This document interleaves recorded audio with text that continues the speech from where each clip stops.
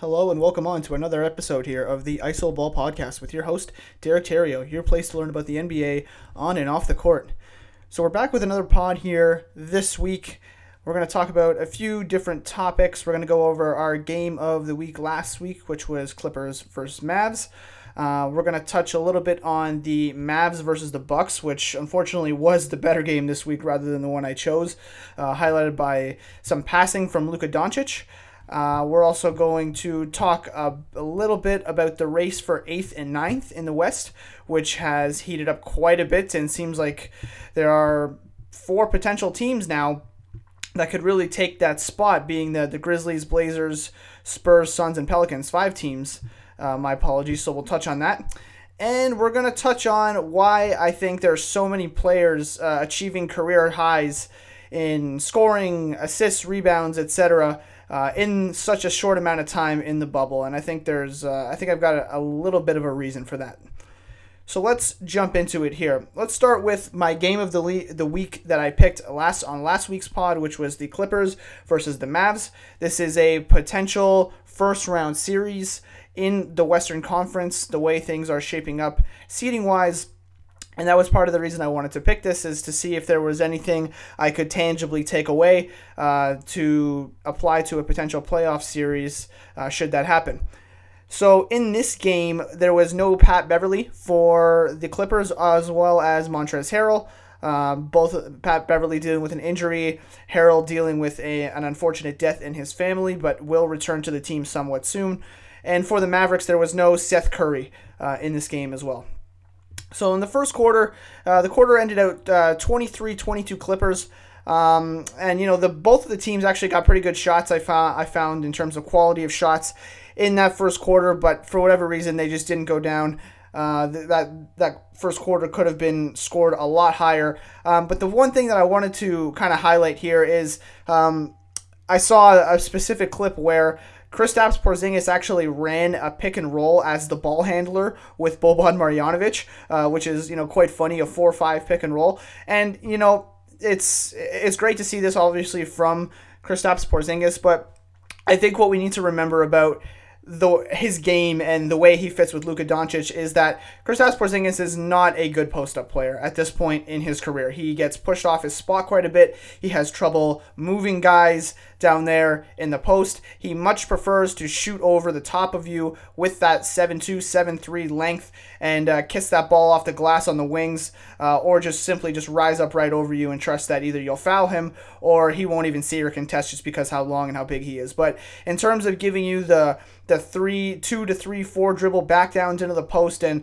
really trying to finish at the rim or dunk on you, that's not really his game at this point. And then that's not to say that's not valuable. Obviously, Kristaps Porzingis has tremendous value to this team as a spacer on the floor, as a guy that can heat up very quickly from deep.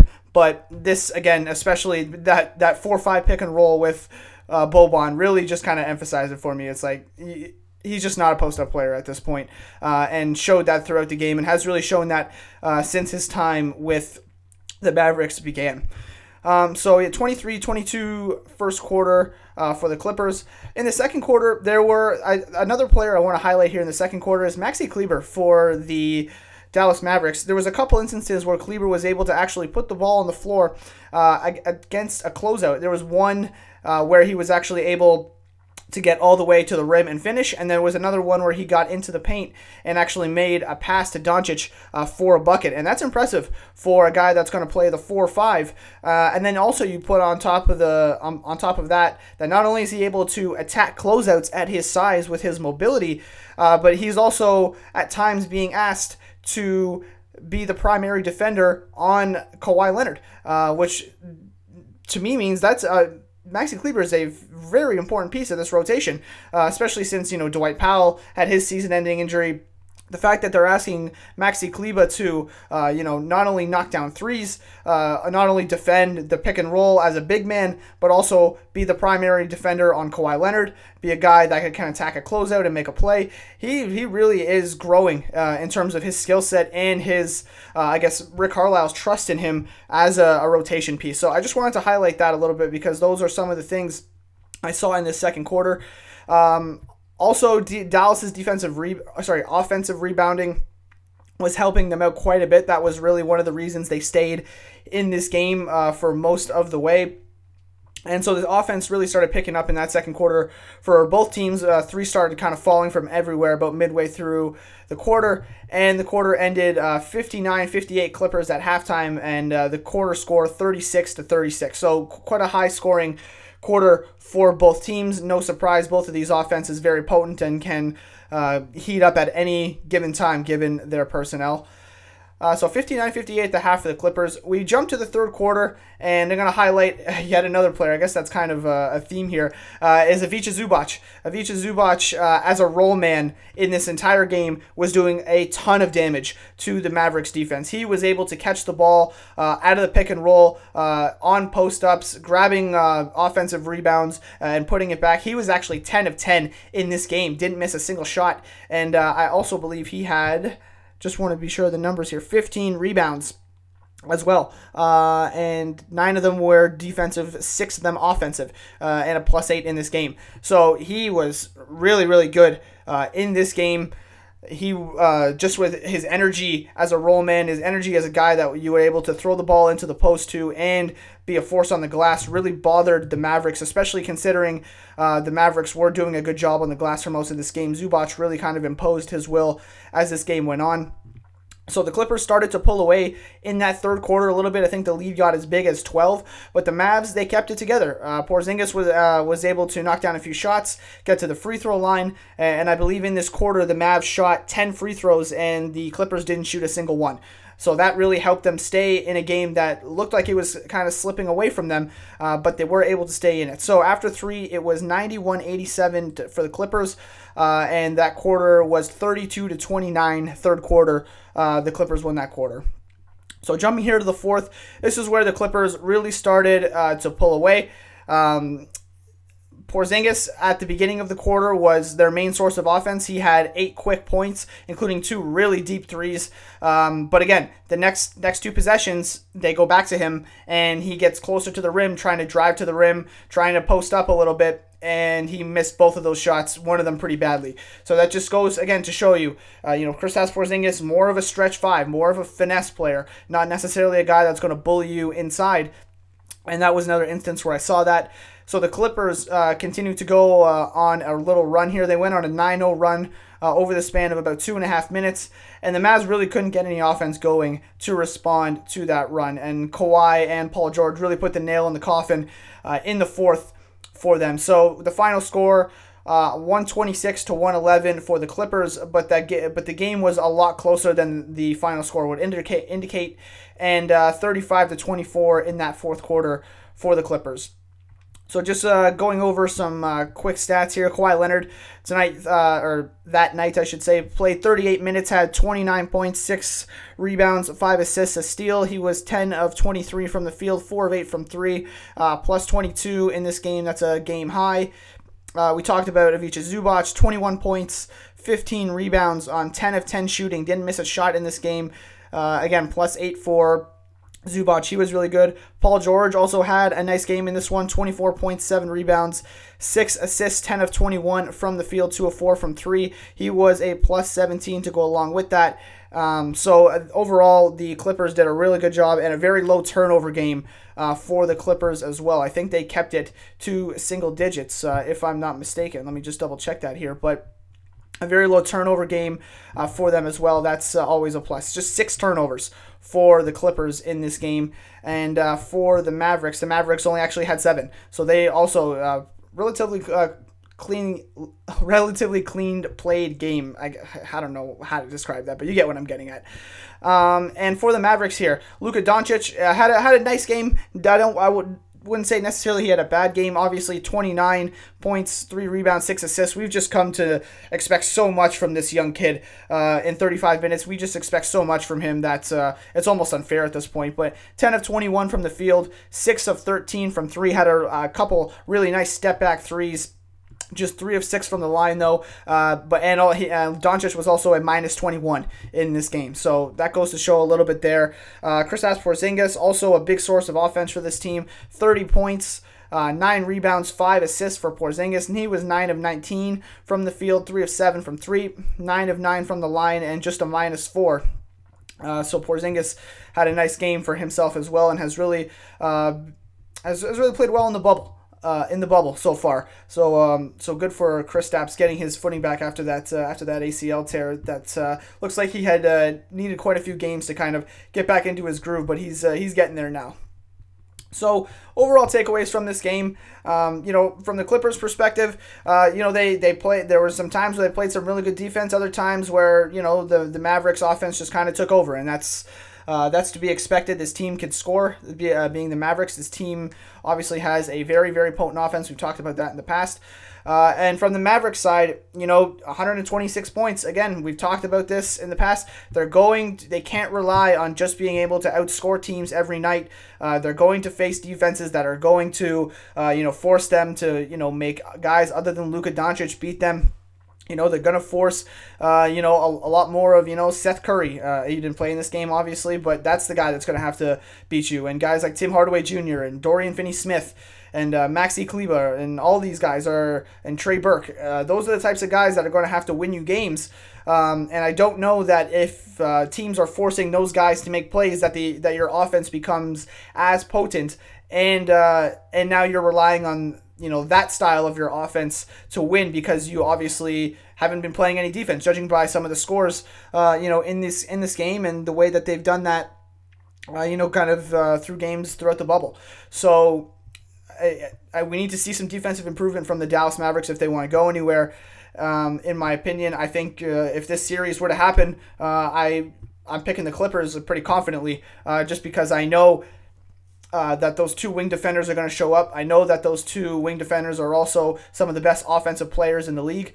I also know that they've got a bench highlighted by a number of fantastic players that are going to be able to hold up that offense when Paul George and Kawhi Leonard go to the bench. So, that's pretty much my takeaway. The Clippers still look like one of the teams that could be favored to win a championship. And, the Mavericks still need to work on being better defensively if they want to have a chance to go far in the playoffs. Okay, let's move on here and talk about the race for the 8th and 9th seed in the West. So I talked a lot about, the Pelicans on the last podcast, and they've been pretty bad, to be frank. They have not been good. I think they're 2-4 now in the bubble. And teams like the Suns have taken advantage. Teams like the Spurs have taken advantage. Teams like the Trailblazers have taken advantage. And then teams like the Grizzlies have also lost games. So now we've got 5 teams here, being the Grizzlies, Blazers, Spurs, Suns, and Pelicans, all within, about 2 games of each other here with 3 games to go. And a bunch of them are actually going up against each other to finish this out. So this is going to be, quite interesting, in my opinion. So, the Suns, let's start from the top here. So the Grizzlies actually lost today. I'm recording this at 7:13 as the time shows right now. And the Grizzlies lost to the Raptors today. So their next game, the Grizzlies, is against the Celtics. And then after that, they play the Bucks.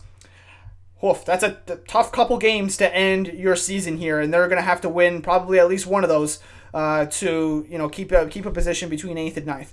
So that is the Grizzlies. The Trailblazers are currently playing right now against the 76ers. They're actually up 33-19 at the end of the first quarter. After that game, the Blazers play the Mavericks, and then they play the Nets. So those are 2 very winnable games that could vault them obviously into even 8th. Especially if the Grizzlies start to slip between their matchup between the Celtics and the Bucks. 2 very easily losable games for them. The Spurs have also been playing very well. They have a chance to get into this play-in tournament as well. So they actually beat the Pelicans today, 122-113. Their next game comes against the Rockets. And then after that, the Spurs actually face the Jazz. So not impossible teams to beat. The Rockets obviously going to be tough, Jazz as well, but not impossible teams to beat. 2 teams that, if they play their cards right, they could definitely sneak into that 8 or 9 spot. The Suns, obviously we just talked about them. So the Suns play I want to see what happened here. So the Suns beat the Heat yesterday, 119 to 112. They play the Thunder as one of their next games. They play the 76ers, and I think they have one more against the Mavericks. So again, some beatable teams. Not impossible for the Suns, especially the way that they're playing, to sneak in here. And finally, we have the Pelicans, who have really shot themselves in the foot after having a very favorable schedule and a chance to get in here. Again, they lost to the Spurs today, which was really a problem for them given where the Spurs are in the standings. And so now the Pelicans, they do still have a favorable schedule down the stretch here. They still play the Kings, and they have one more game, I believe, against the Magic. And so that's their 2 games left. So they're actually going to need some help from some of the other teams now, because they have, they've lost some very winnable games here. So that's going to be a problem for the Pelicans. They're looking like it's going to be the toughest for them, just on the backs of blowing some good chances to get into the playoffs based on an easy schedule. So between all these teams, realistically, right now, I like the Trailblazers. I really do like the Trailblazers as a team that's going to be one of those teams that represents the 8 and 9 spot to get into this play-in tournament. And the other team that I think it's really tough to pick. It is really tough to pick. You like to think that the Suns playing well are bound to take some of that momentum moving forward here. You'd like to think that the Spurs, done by Greg Popovich, they might have something up their sleeves to make sure they get in. And, the Grizzlies still have the advantage after all this, even though they play the toughest schedule out of these 5 teams. And, maybe they, sneak out a game between one of these teams, the Celtics or the Bucks, who might want to rest some of their players down the stretch because obviously those teams have already locked up their specific playoff spots. So there's a lot of variables here, in my opinion, that could change some things. So it's really tough for me to pick, but for some reason I like the Blazers. I really excuse me. I really have faith in Damian Lillard, in CJ McCollum, in Carmelo Anthony, in Yusuf Nurkic, in Zach Collins, in Gary Trent Jr. I have faith in all of these guys who are playing very, very well at this time. They're really coming together. They're playing great. I think that their schedule is a winnable one here down the stretch. 42 to 28 Blazers over the Sixers in the second quarter right now. And then their schedule down the stretch with the Mavericks and then the Nets.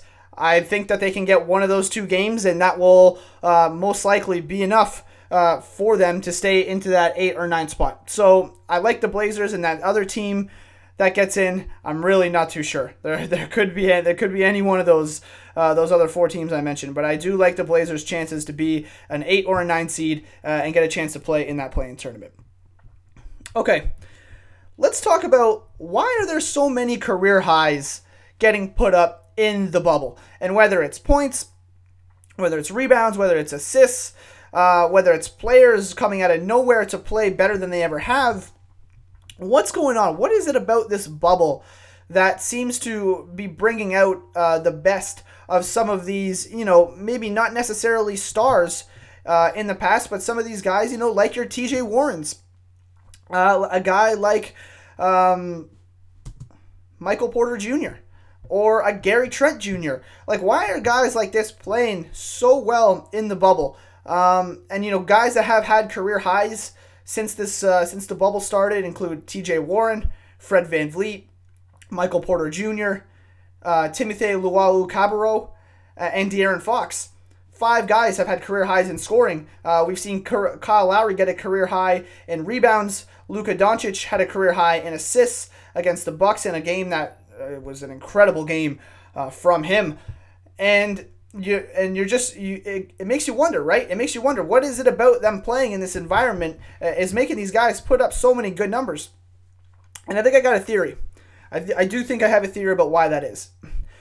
My theory about why some of these players are putting up career highs and playing so well is basically this: the atmosphere in which the players are playing with feels a lot like an open gym. And, if you play basketball, right, not professionally, if you just play pickup basketball, right, and you know what that's like, where you're just playing. There's the only guys that are really watching are the guys that are, up next, the team that's waiting to get on the court after a one team loses. Whoever wins stays on the court, sort of thing. You almost feel like there's no pressure from fans, from spectators who are paying to come watch you. Family and friends aren't there. You don't feel, pressure to see them in the crowd if you're players. It just feels like, look, this is an open gym. I'm about to get in my bag and show all of these dudes what I'm about. And every single one of these guys has that mentality at this point, in my opinion.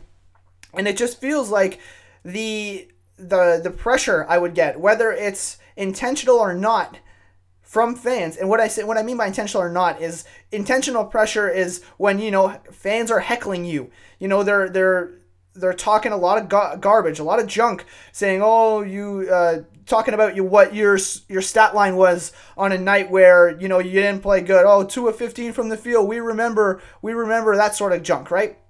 You put that in guys' heads and they're thinking about it, right? They're thinking about it. It's just, it's bound to happen. So that's intentional. And what's unintentional is just basically the pressure of, having 20,000 people around you. Like, I just don't want to miss this three. I don't want to airball this shot. I want to play well in front of these people. I have specific people that came to the game tonight to see me in section 108 that I reserved tickets for. All this sort of like outside pressure that we don't know is there for these players, but probably do exist.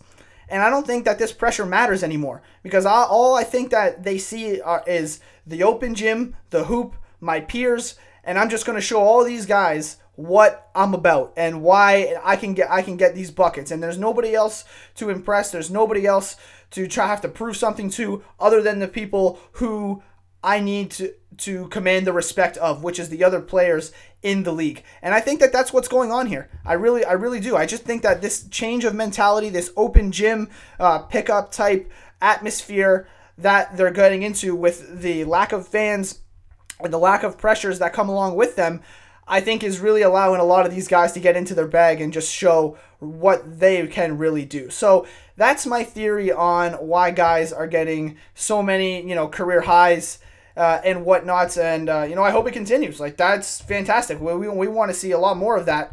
And the more the merrier, if you will. So good for a lot of these guys. I'm happy that a lot of these guys are showing out. Your Gary Trent Jr.'s of the world, that he has been playing just incredible. Feels like every time I watch him play, he can't miss a three, which is just nuts.